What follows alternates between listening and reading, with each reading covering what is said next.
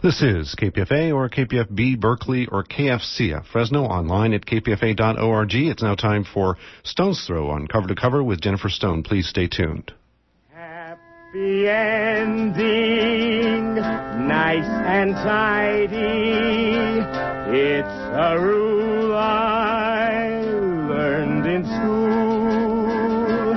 Get your money every Friday. Happy endings are the rule. So divide up those in darkness from the ones who walk in light. Light 'em up, boys, there's your picture. Drop the shadows out of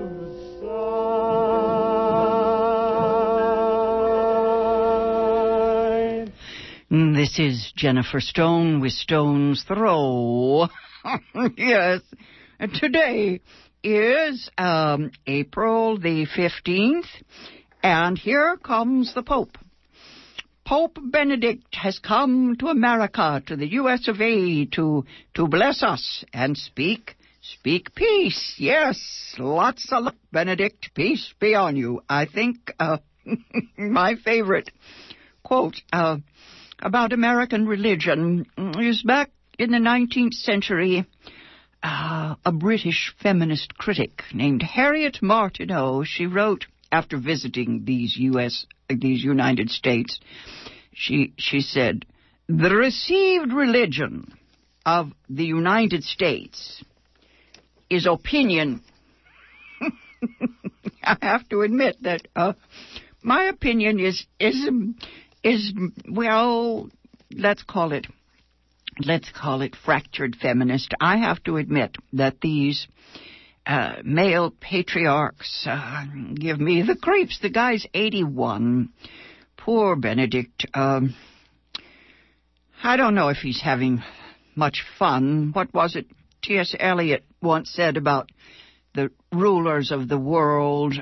T.S. Eliot, he said, yes. He said, our world is turned by dying men. That's interesting, yes. Men who are just about to let go of life, but they're grasping it in their fists. Now, it's mean to blame them for being old. I don't think that they avoid the creative choices because they're old. That's not what does it. It's just that their ideologies seem to narrow and grow stronger, maybe, as they get older. I'm not sure. There's a couple of cliches around about women getting more radical. I don't know. I don't think we can count on that. I think we have to just assume that the Jimmy Carters of this world get wiser and stronger in their beliefs as well. I was watching this week a TV series about John Adams, our second president, old John Adams, with his decayed teeth and bad temper. But still, John Adams fought for peace, fought to keep us out of war, lost his second term in office when he resisted the warmongers. Lot of brownie points for that. Home box office has done it again. This show, the title is John Adams. It's done in 7 parts, and it's much too thoughtful to be a smash hit. I'm sure everybody will, well, any number of people will say, well, you know, it's a bit talky. But I think it will endure. It's got what we call verisimilitude, authenticity. I hope that the school teachers will take careful note. I think the bits about John Adams' health and his old age are enough for me. The visuals are amazing. I was startled by the scenes in which we see the White House being built by scores of slaves. They used it's not black and white. Think of it as a kind of sepia, but it was more, I would say, blue and white. We saw the 18th and 19th centuries and Washington coming up out of a swamp. Poor Abigail Adams struggling to keep it together while the state becomes a reality. She's appalled when she realizes that Washington, D.C. is being built by slave labor. The house is a mess, the White House. There are stories of her doing the laundry in on the first floor. Her husband is unable to, to mellow. It's a wonderful, wonderful scenes. John Adams unable to forgive the personal failures of his own son, Charles, his son-in-law. Charles is the one who dies in disgrace as alcoholic and mentally disturbed. The actors in this show are amazing. The leads are Laura Linney and Paul Giamatti. And I would give them the Emmys for their performances right off as Abigail and John Adams. It's nice to see something that isn't so much flag-waving. This show, they ignored some issues, They left out that brouhaha about Thomas Jefferson's 38-year relationship with Sally Hemings, and they left out the stuff about atheism or the founders' positions as deists, they called themselves. The political fighting or infighting was pretty vicious. The election of 1800 was a lot meaner than the one we've got going now. Anyway, the series is about John Adams, not Thomas Jefferson, so I can let that pass. I think they did try to treat slavery on one level. John Adams was certainly an anti-hero. He has no pretensions. He's only 5'6". Yes, Washington is the one who's so very tall. Yes, tall but toothless. Anyway, certainly John Adams was an honest man. His relationship with Thomas Jefferson is prophetic. When Tom Jefferson says that, he says that from time to time the tree of liberty must be watered with the blood of patriots and tyrants. It is a natural manure. Even Abigail Adams blanches. She says he may be dangerous. Women are always so conservative, She didn't go for his radical stuff. She certainly didn't go for Sally Hemings. I had been reading some background material, wonderful stuff about what Abigail did when Sally Hemings arrived in London at the age of 15, along with Jefferson's daughter, en route to Paris. She knew there would be trouble ahead. Anyway, never mind. Back to Benedict the Gentle. I tried to listen to some of the pundits talk about Benedict this morning, and I just couldn't stand the deja vu all over again. You remember that when he was the last pope's enforcer, they called him God's Rottweiler. 81 years old. Can't be easy. Anyway, he's quoted saying that he's ashamed of the scandal brought about by those pedophile priests, And his solution, of course, is to get rid of them. I don't know. I don't think he's on the right track there. There's always that talk of shaping up, cleaning house. I myself have kept over the years a file of all the women in the church, in the Christian church, not just the Catholic church, all the women who have asked these guys to to do the obvious thing, to include them, to bring women into the church hierarchy. Okay, the Pope is not going to hear their voices. Actually, it's completely outside his worldview. The notion of sex education, even for the male clergy, I don't think this is part of his solution. The feminine solutions require great leaps of the imagination. I suppose some people think it's enough for him to talk about world peace. For me, feminism is modernism. And, whether it's at the level of Abigail Adams trying to counsel her husband, she insisted that she made things change. Some of the writers at that time said she was kidding herself. But anyway, the presence of women, I think we have to say, have changed things. Think of the military. The presence of women is always perilous. I wish I hadn't seen that television show on rape in the Congo. I'm too old to handle some of this stuff, but I think that the women who have the courage to tackle male institutions should get all the prizes.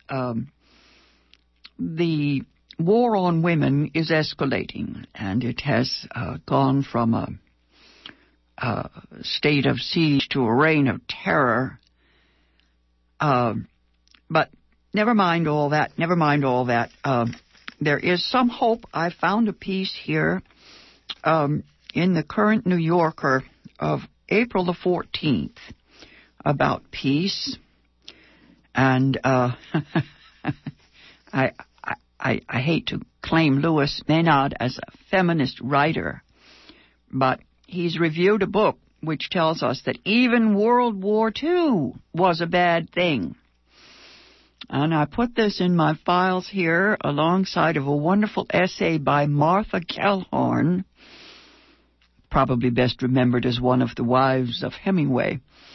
Her essay is all about the futility of war. I hope I have time to read a little bit of that today, Martha Gellhorn's essay. And I have on top of this article called Peace Now written a list of all the stuff that's out there today proving that all war is hell. She begins with Trojan women over at the Aurora Theater. Then there's a movie. Phil Donahue's done a movie called The Body of War, all about Iraq, and the horrors of what we have done to our children, to the people who have been crushed by that catastrophe, that apocalypse. Old John Adams, 200 plus years ago, said that war is never inevitable. That's how he lost his second term, yes. He said, war is never inevitable. It must always be a last resort. I had a rough time this season with a lot of older males I know who have still some nostalgia for World War II. You remember the good war?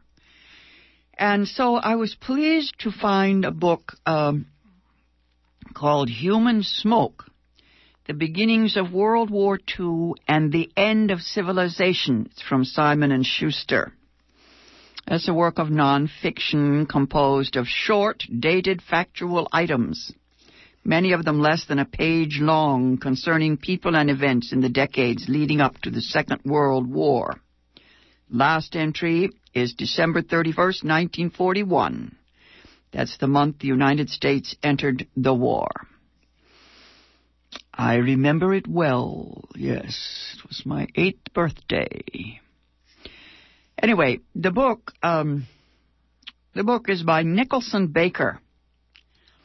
And Louis Maynard writes about him in the current New Yorker in this book section. Title is Peace Now. Subtitle, Was the Good War a Bad Thing?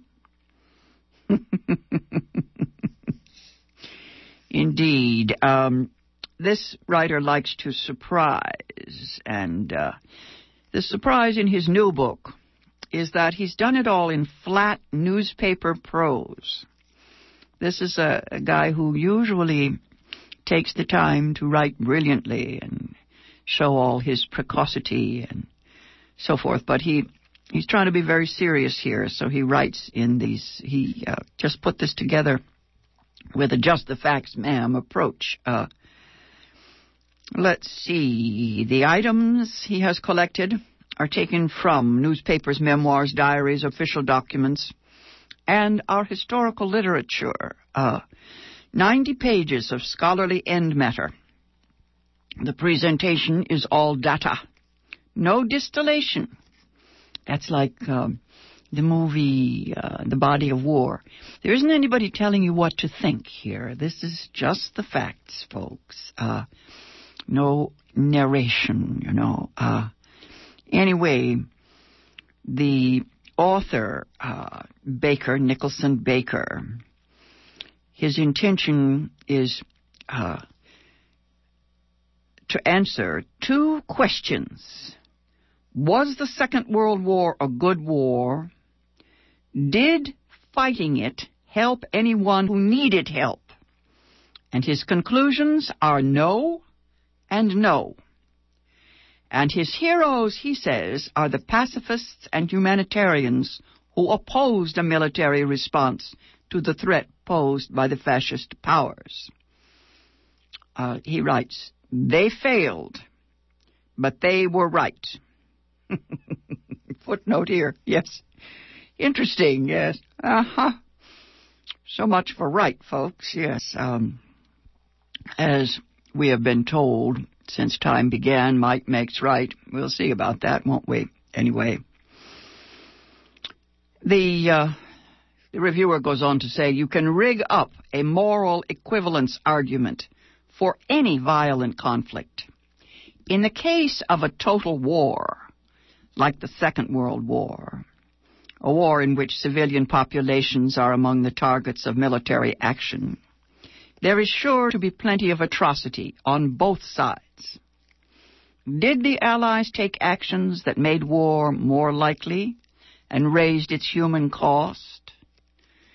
An indictment would include the following particulars: the American oil embargo against Japan, the pre-war sale of planes and other armaments to future belligerents on both sides, the provocative to Japan concentration of American naval resources at Pearl Harbor, the firebombing of German and Japanese cities by Britain and the United States, the imposition of blockades to prevent the importation of food and medical supplies to Germany, the refusal of the United States and almost every other nation involved to accept large numbers of Jewish refugees, the internment of ethnic Germans in Britain, and later on ethnic Japanese in the United States, the suppression of anti-war opinion, the development of chemical and nuclear weapons,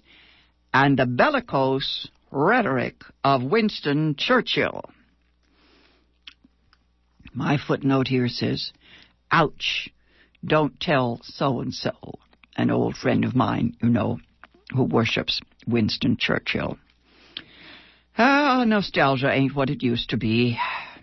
Anyway, the reviewer in the New Yorker goes on to say that these constitute the main themes in Baker's account. He does include examples of fascist brutality as well, though often for the purpose of showing just how Nazi-like some of the Allies' statements and actions were. Now, the Allied countries were world powers for a reason. They did not rise to dominance by disdaining the use or the threat of force. They were not paragons of social justice either. Britain was an imperial nation with a long history of repressive violence in its colonies. The United States was a major arms exporter that operated a de facto system of racial apartheid. No freedom here at home, right? France's quick capitulation to the Nazi occupation, the so-called strange defeat of 1940, and the French collaboration in the deportation of Jews were acts of a nation whose own experiment with liberal democracy, the Third Republic, had been troubled. About Stalin's Soviet Union, nothing needs to be said. Now, these were the imperfect states that history produced to oppose a genocidal, imperialistic totalitarianism. Why did these states resort to violence? Isn't the obvious answer because appeasement had failed? For 6 years, the world stood by while Hitler rearmed Germany in violation of the Versailles Treaty. While Hitler murdered his political opponents, legalized the persecution of Jews, and began annexing his neighbors. Plenty of people tried to bargain with Hitler. He made fools of them all. In 1933, the parties of war were a minority in Britain and the United States. It is not surprising that by the end of 1941, they were the parties in charge. There may have been more intelligent efforts to prevent a war than those which were attempted, but it is hard to imagine that nonviolent resistance was ever a serious option. And the author of this book quotes Gandhi. Once again, the name of this book about World War II is Human Smoke, The Beginnings of World War II, The End of Civilization by Simon and Schuster. It suggests that World War II was a bad idea. The reviewer, I think, seems to feel that violence was inevitable. We shall see. Anyway, Mahatma Gandhi, yes, Mahatma Gandhi is the person that the author quotes. Gandhi responds to an article in the New York newspaper Jewish Frontier back in 1939. In that paper, it was suggested that if Mahatma Gandhi were a Jew in Germany, he would last about 5 minutes. Okay, Gandhi replies, that will not disprove my case. I can conceive the necessity of the immolation of hundreds, if not thousands, to appease the hunger of dictators. Sufferers need not see the result in their lifetime. Jesus. Okay, now that's an expensive political philosophy. Events, yes, certainly showed that. Hard to know at this stage of history. Anyway, the themes in this book are legitimate matters of debate, and they have been debated many times and will go on being debated. Okay, there's a book mentioned, an account of the destruction of German cities by Allied bombing. W.G. Siebold, a book called On the Natural History of Destruction, published in English in 2003.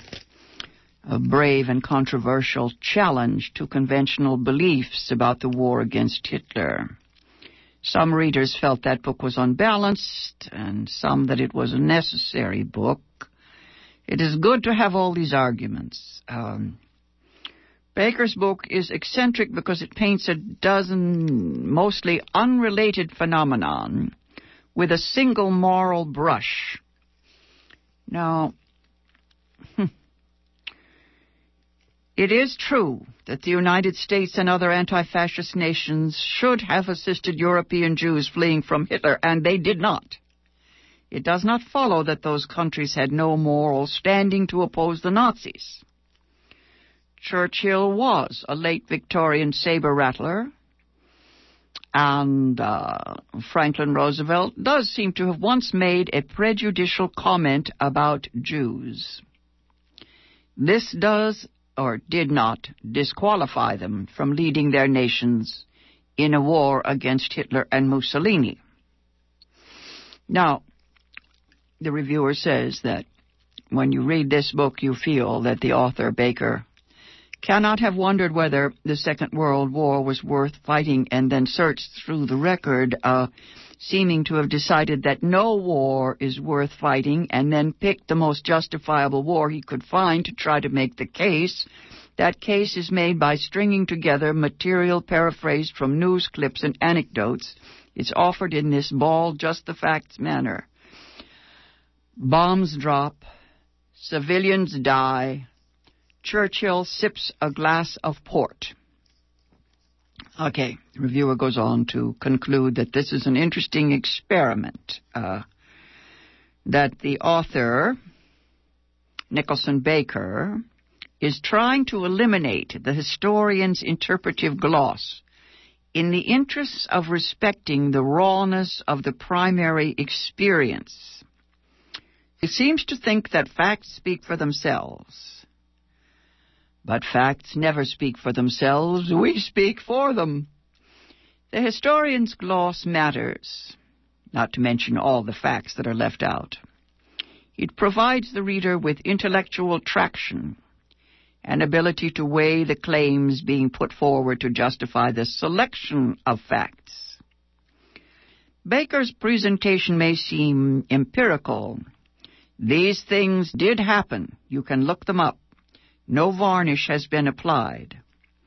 But the effect is entirely emotional because there is no nesting argument, no narrative to give the events a context. This is tabloid technique. A 6-word quotation or a single image is all you need to understand any issue. The pretense of no manipulation is completely manipulative. One would not want to say that human smoke reproduces the rhetorical strategy that Baker deplores when he sees it used to generate a public frenzy for war. That would be a tendentious exercise in moral equivalence. So I won't say it. I guess Louis Menand has some soft spot in his heart for World War II. This has been Jennifer Stone. This article about World War II being a bad thing, the book is called Human Smoke, The Beginnings of World War II and the End of Civilization by Nicholson Baker, can be found in the April 14th issue of The New Yorker. Check it out. If you are one of those who, like me, believes that all war is hell and that it is never inevitable. This has been Jennifer Stone. I'll be back on the air Thursday morning at 8:20. Till then, go easy. And if you can't go easy, go as easy as you can.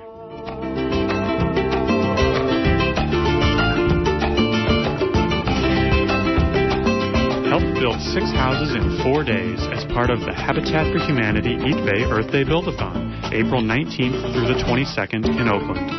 Like a walk-a-thon, volunteers collect $200 in pledges in support of their effort. Anyone 16 or older can build. This benefit event provides trained team leaders and everything you need for success. Visit HabitatEB.org. That's HabitatEB.org. Or call 510-251-6304.